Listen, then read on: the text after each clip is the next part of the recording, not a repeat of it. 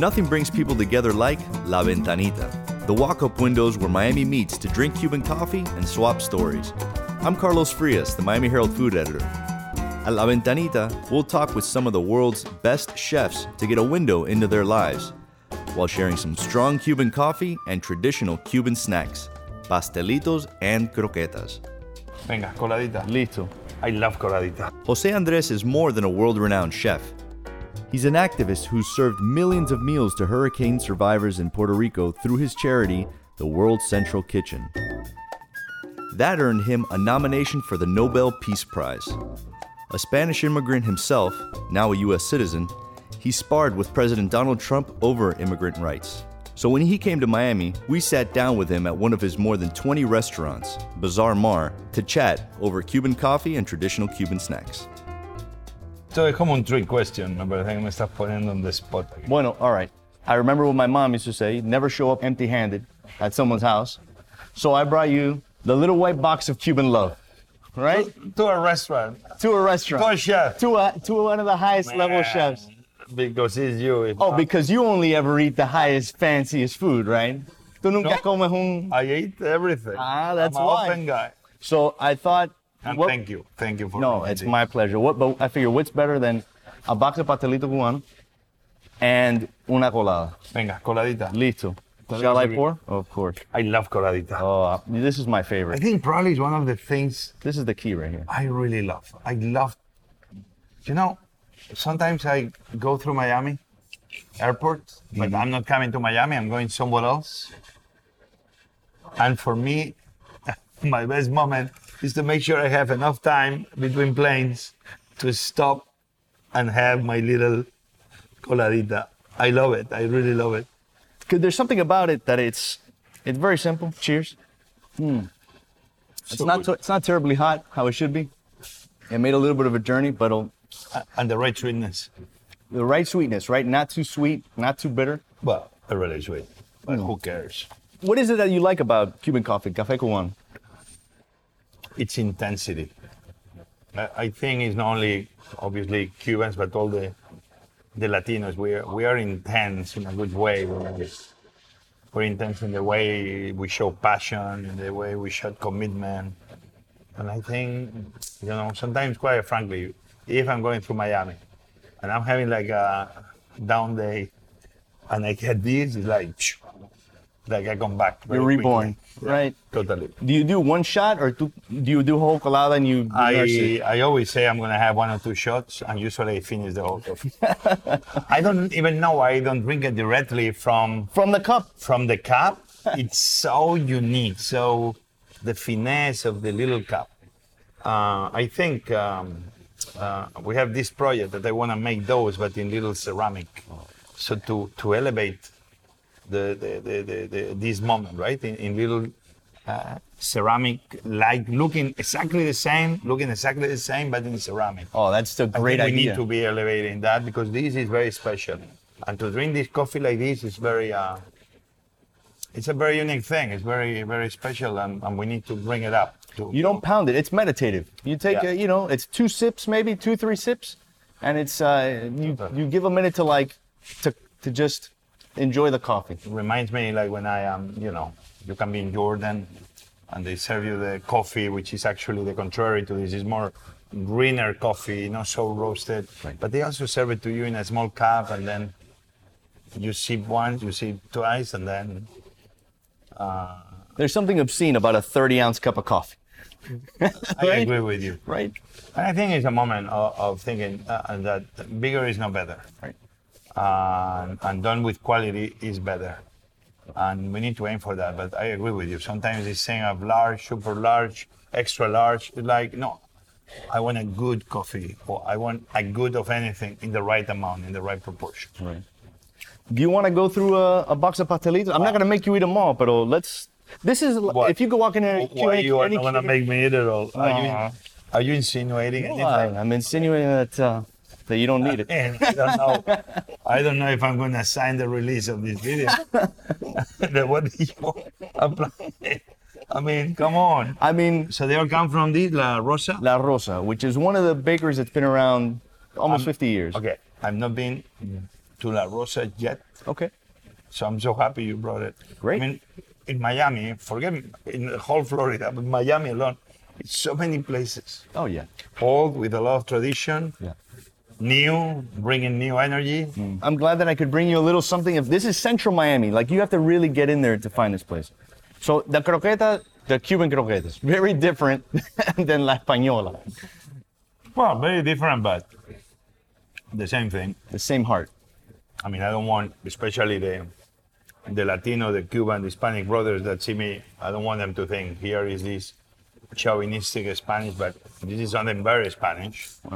Who's been in Spain, I don't know for how long, and obviously I want to believe this has been one of our good contributions. One of the greatest exports. My mom will make croquetas always at the end of the month. In the days that the refrigerators were small, in the days that we will not go to restaurants because even my mom and my dad, they were middle class, they were nurses. Was the days that we will go to buy almost every day. When now you go to a supermarket, you fill the car and you don't go until next month. Right. And at the beginning of the month, my father will get the paycheck. And at the beginning, some more meat. But at the end of the month, you could see that what already was like empty refrigerator compared to today that I open my refrigerator and how it looks full. At the end of the month was like, it looked like new. There was almost nothing there. But you will have the 2 eggs left, a little cup with some of the roasted chicken leftovers. And then my mom will make the bechamel. We'll add some of that chicken, maybe a boil or 2 boiled eggs. She'll make the bechamel. And that night, you will hear the doors opening. That sometimes was my door or my brother's doors. And that means the ritual of going to the kitchen without my mom finding out, opening the refrigerator, putting a finger, a spoon, and then with the hands pushing the bechamel to try to look like nobody ate it. And next morning my mom will wake up and the entire bechamel will look like the moon surface, like with craters and volcano look-alike fingers everywhere. And you and your brother like this. And who did this? Like Mariano, Jordi. So that's the memories that croquetas brings to me. Right. Those moments where actually the best dishes were the dishes when we didn't have almost any food left at the home, but also was where my mom, when she cooked, always show up the best of her, making almost out of nothing a great dish. Right. And that's so much of what you guys did in Puerto Rico is making things appear out of thin air, making the 5 loaves and fishes, right? Spreading out to feed everybody. At times it looked like, yeah. But at the end we had, some of the best food trucks, some of people that came from different parts of life with different expertise. We were able to come together, and sometimes with some mashed potato flakes and some ground meat, Willow will be able to make a pastelón de carne. Right.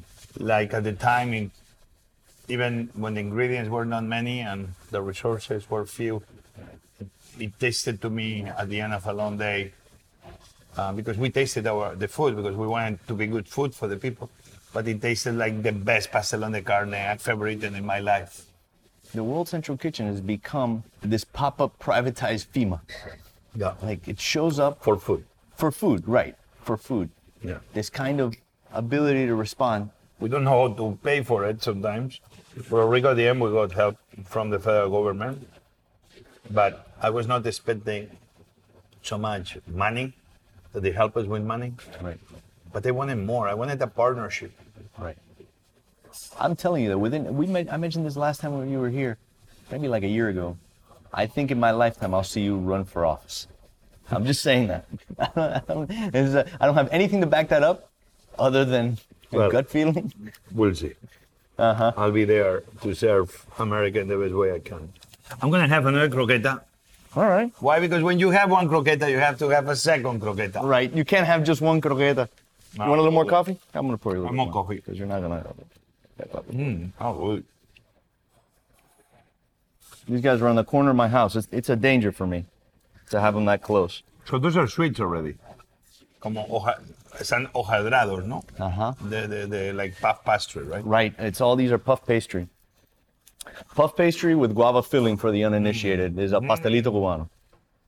Still warm. Yeah, guava. So good. So buttery. Oh my God, it is so good. What's going on here that makes this as good as it is? You know, it's very hard sometimes to understand that behind something like this is the name and the last name of men and women that work long hours to make these things happen, to maintain the traditions, in the process being able to provide to their family members. I do believe that we need to think sometimes with a sense of trying to understand what's behind every one of the foods we eat.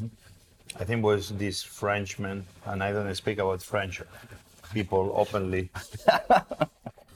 Brillat Savarin, who was a philosopher, that in 1826, he is a guy that said, tell me what you eat and I'll tell you who you are. And I think understanding who we are or understanding other people through the foods, what it takes to make these, I'm always fascinated, you know, who was behind this, who was the person that invented this, but then who was the people, men and women who made this. Right.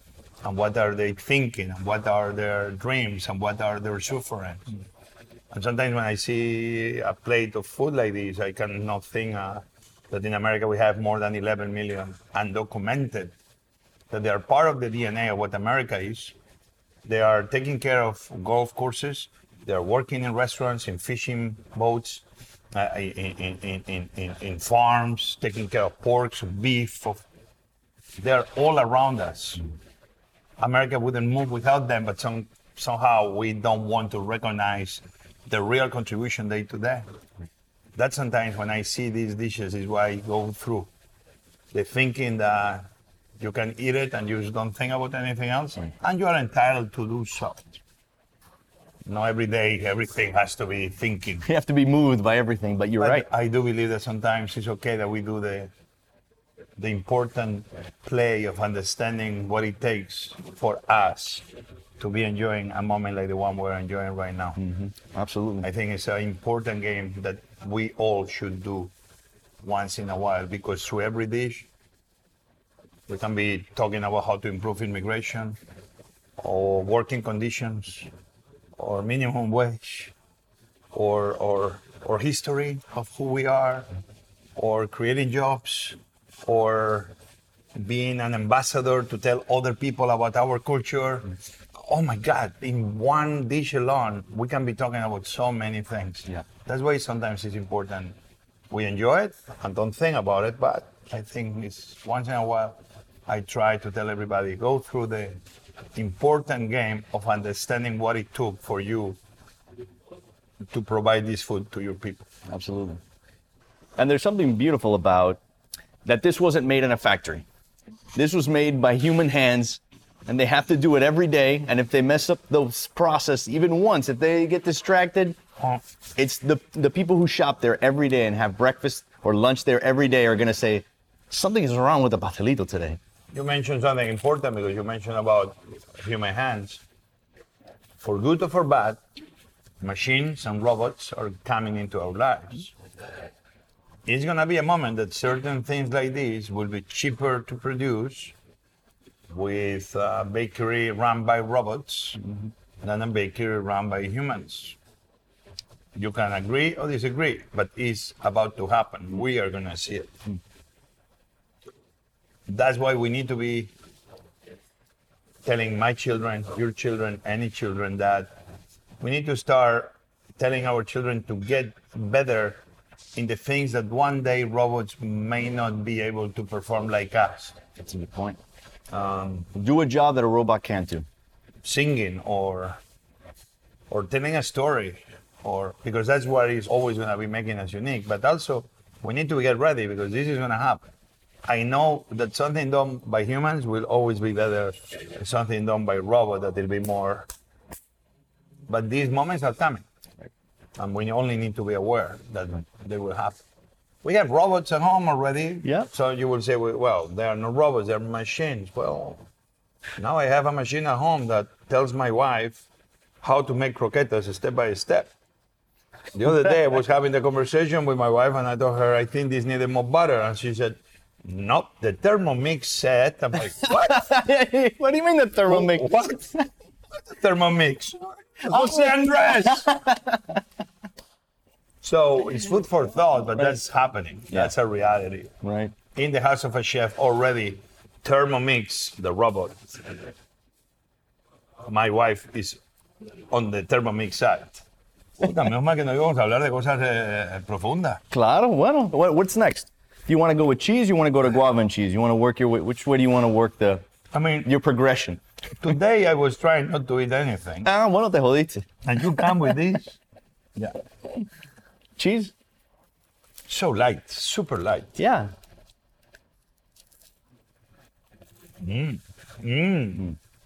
Coño. My good. Cheese are my favorite. When I think about this, it's like, I always know that the Spanish people and then all the Latino family, we've been much more pragmatic and smarter in certain things. I mean, try to put a croissant into a cup. I mean, it's almost like you have to do strange movements to do it. In Spain, we came up with the churro. Now it's difficult. Come on, a croissant is like the churro. It's strange. It goes in and out. You're going after the French a lot today, man. I'm sorry, but you're right. The churro's a stick. It goes into the boom. It's a fit. In and out. Why? The croissant is like, who came up with the croissant? Why is it curved It looks like that? a ball. I mean, come on, man. Make it straight. It's a bad design error. You make it simple. No, you. You know what? The robots are gonna fix that. But I love croissant. Me too. Where's the best croissant you've ever had? That's a hard one. What do you like to? Listen to me. What is the one that you remember? What is a hard one? I have answers for everything. I'm not surprised. I am in Amman, in Jordan. Oh my God. I take my daughters, we go there, we spend 10, 11. If you are thinking about where to go on vacation, go Jordan. Okay. It's a beautiful country full of its history. Many religions there, centuries. I love them because also the country takes care of refugees in a way rich countries are not. Amazing what Jordan is. And there is this bakery with local grains grown in Jordan. I'm supposed to remember the name of the baker, but an amazing mix of Japanese, Jordanian, beautiful mix, making amazing breads. The best croissant I ever ate was in his bakery. Wow. In the heart of Amman. I couldn't believe it, but was so flaky, so well done, so crunchy and soft in the inside, so many layers. I couldn't believe it that I was having the best croissant in my life in the heart of Jordan. Isn't that amazing that you can be surprised by a place? Like when you travel enough, that you have a perception maybe of a place, but until you travel there and you see it, that's when the spell is broken, when you can be surprised by a place. It's true that sometimes we are like, well, if you are a Spanish chef, you cannot be doing Chinese cooking. Well, at the end of the day, I can agree or disagree, because at the end, food is food. Ingredients are ingredients. At the end of the day, or you have the sensitivity or you don't. It's true that what you don't have maybe is, if you don't grow up within a culture, sometimes you may argue that it's difficult to understand that culture. But I believe that sometimes when somebody comes from the outside and puts himself into that new culture, in this case into that new way of cooking, ingredients or techniques, somehow because you come with no preconceptions, you can so much more open to embrace everything, and you are able to see what the locals don't see, and you are able to appreciate what the locals take for granted. And that's why I do believe anybody from anywhere can master the cooking of anywhere, at the end of the day, no cooking only belongs to a region. It's true that there's many regions that Mexican is Mexican, Peruvian is Peruvian, Spanish is Spanish, Chinese is Chinese. But then even within those geographical areas or countries is sub-regions. Within the region is towns that do things different, one from each other. But then, if you start understanding, it's like in Asturias we have rice with milk, arroz con leche, one of the best in the world. Asturias never produced rice, and rice came from Asia. Now we don't think about it, but rice was not from there. Or tomatoes in Spain, and now we make gazpacho. Or it's ingredients from every single part, or coffee, that now everybody thinks is Colombian, but came from countries like Oman and Qatar, and it's been hundreds of years, if not thousands of years, of a slow, beautiful fusion that makes things very special. But at the same time, this tells me that, I'm sure, anybody from any other part of the world, a Spanish chef, when they can have a good Chinese restaurant, or a Chinese chef can have a good Chilean or any other culture. I do believe in that. So we take one last taste here. I think I got my sugar already. I love this thing, but I have a line to protect. Yeah, you have to keep your girlish figure. My body has to be, people have expectations. A temple. It's a temple. Yeah, it's a temple, and I need to protect the temple. Oh man, I'm having my sugar rush. Well, it's a little cold now. It'd be nice if it was hot. It's just a different product. If we do a colada on the rocks, come on, amazing. Yeah. This and a piece of foie gras, boom, we're in business. Wow. I would not. Well, that's why you're the chef. That's why you're the world-renowned José Andrés. Miami. Chef, thank you for making the time. Thank you for having me. And I hope you enjoyed the pastelitos and it didn't destroy your form very much. The cheese ones are really good. Right? Oh, shit. You're filming. Great.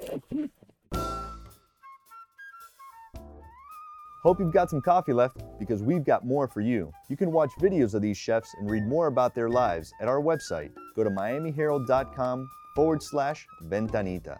That's VENTANITA. And while you're there, please consider subscribing to the Miami Herald for more of our James Beard award-winning food coverage. La Ventanita was produced by Matias Ochner and me at the Miami Herald. Julio Alvarez mixed the show. Music is by Haim Mazar. Special thanks to José Andrés, the staff at Bazaar Mar, and La Rosa Bakery for the pastelitos. If you like what you heard, please consider subscribing and leave us a rating and a review on Apple Podcasts. You can reach me directly at cfrias@miamiherald.com. I'm Carlos Frias. Thanks for listening.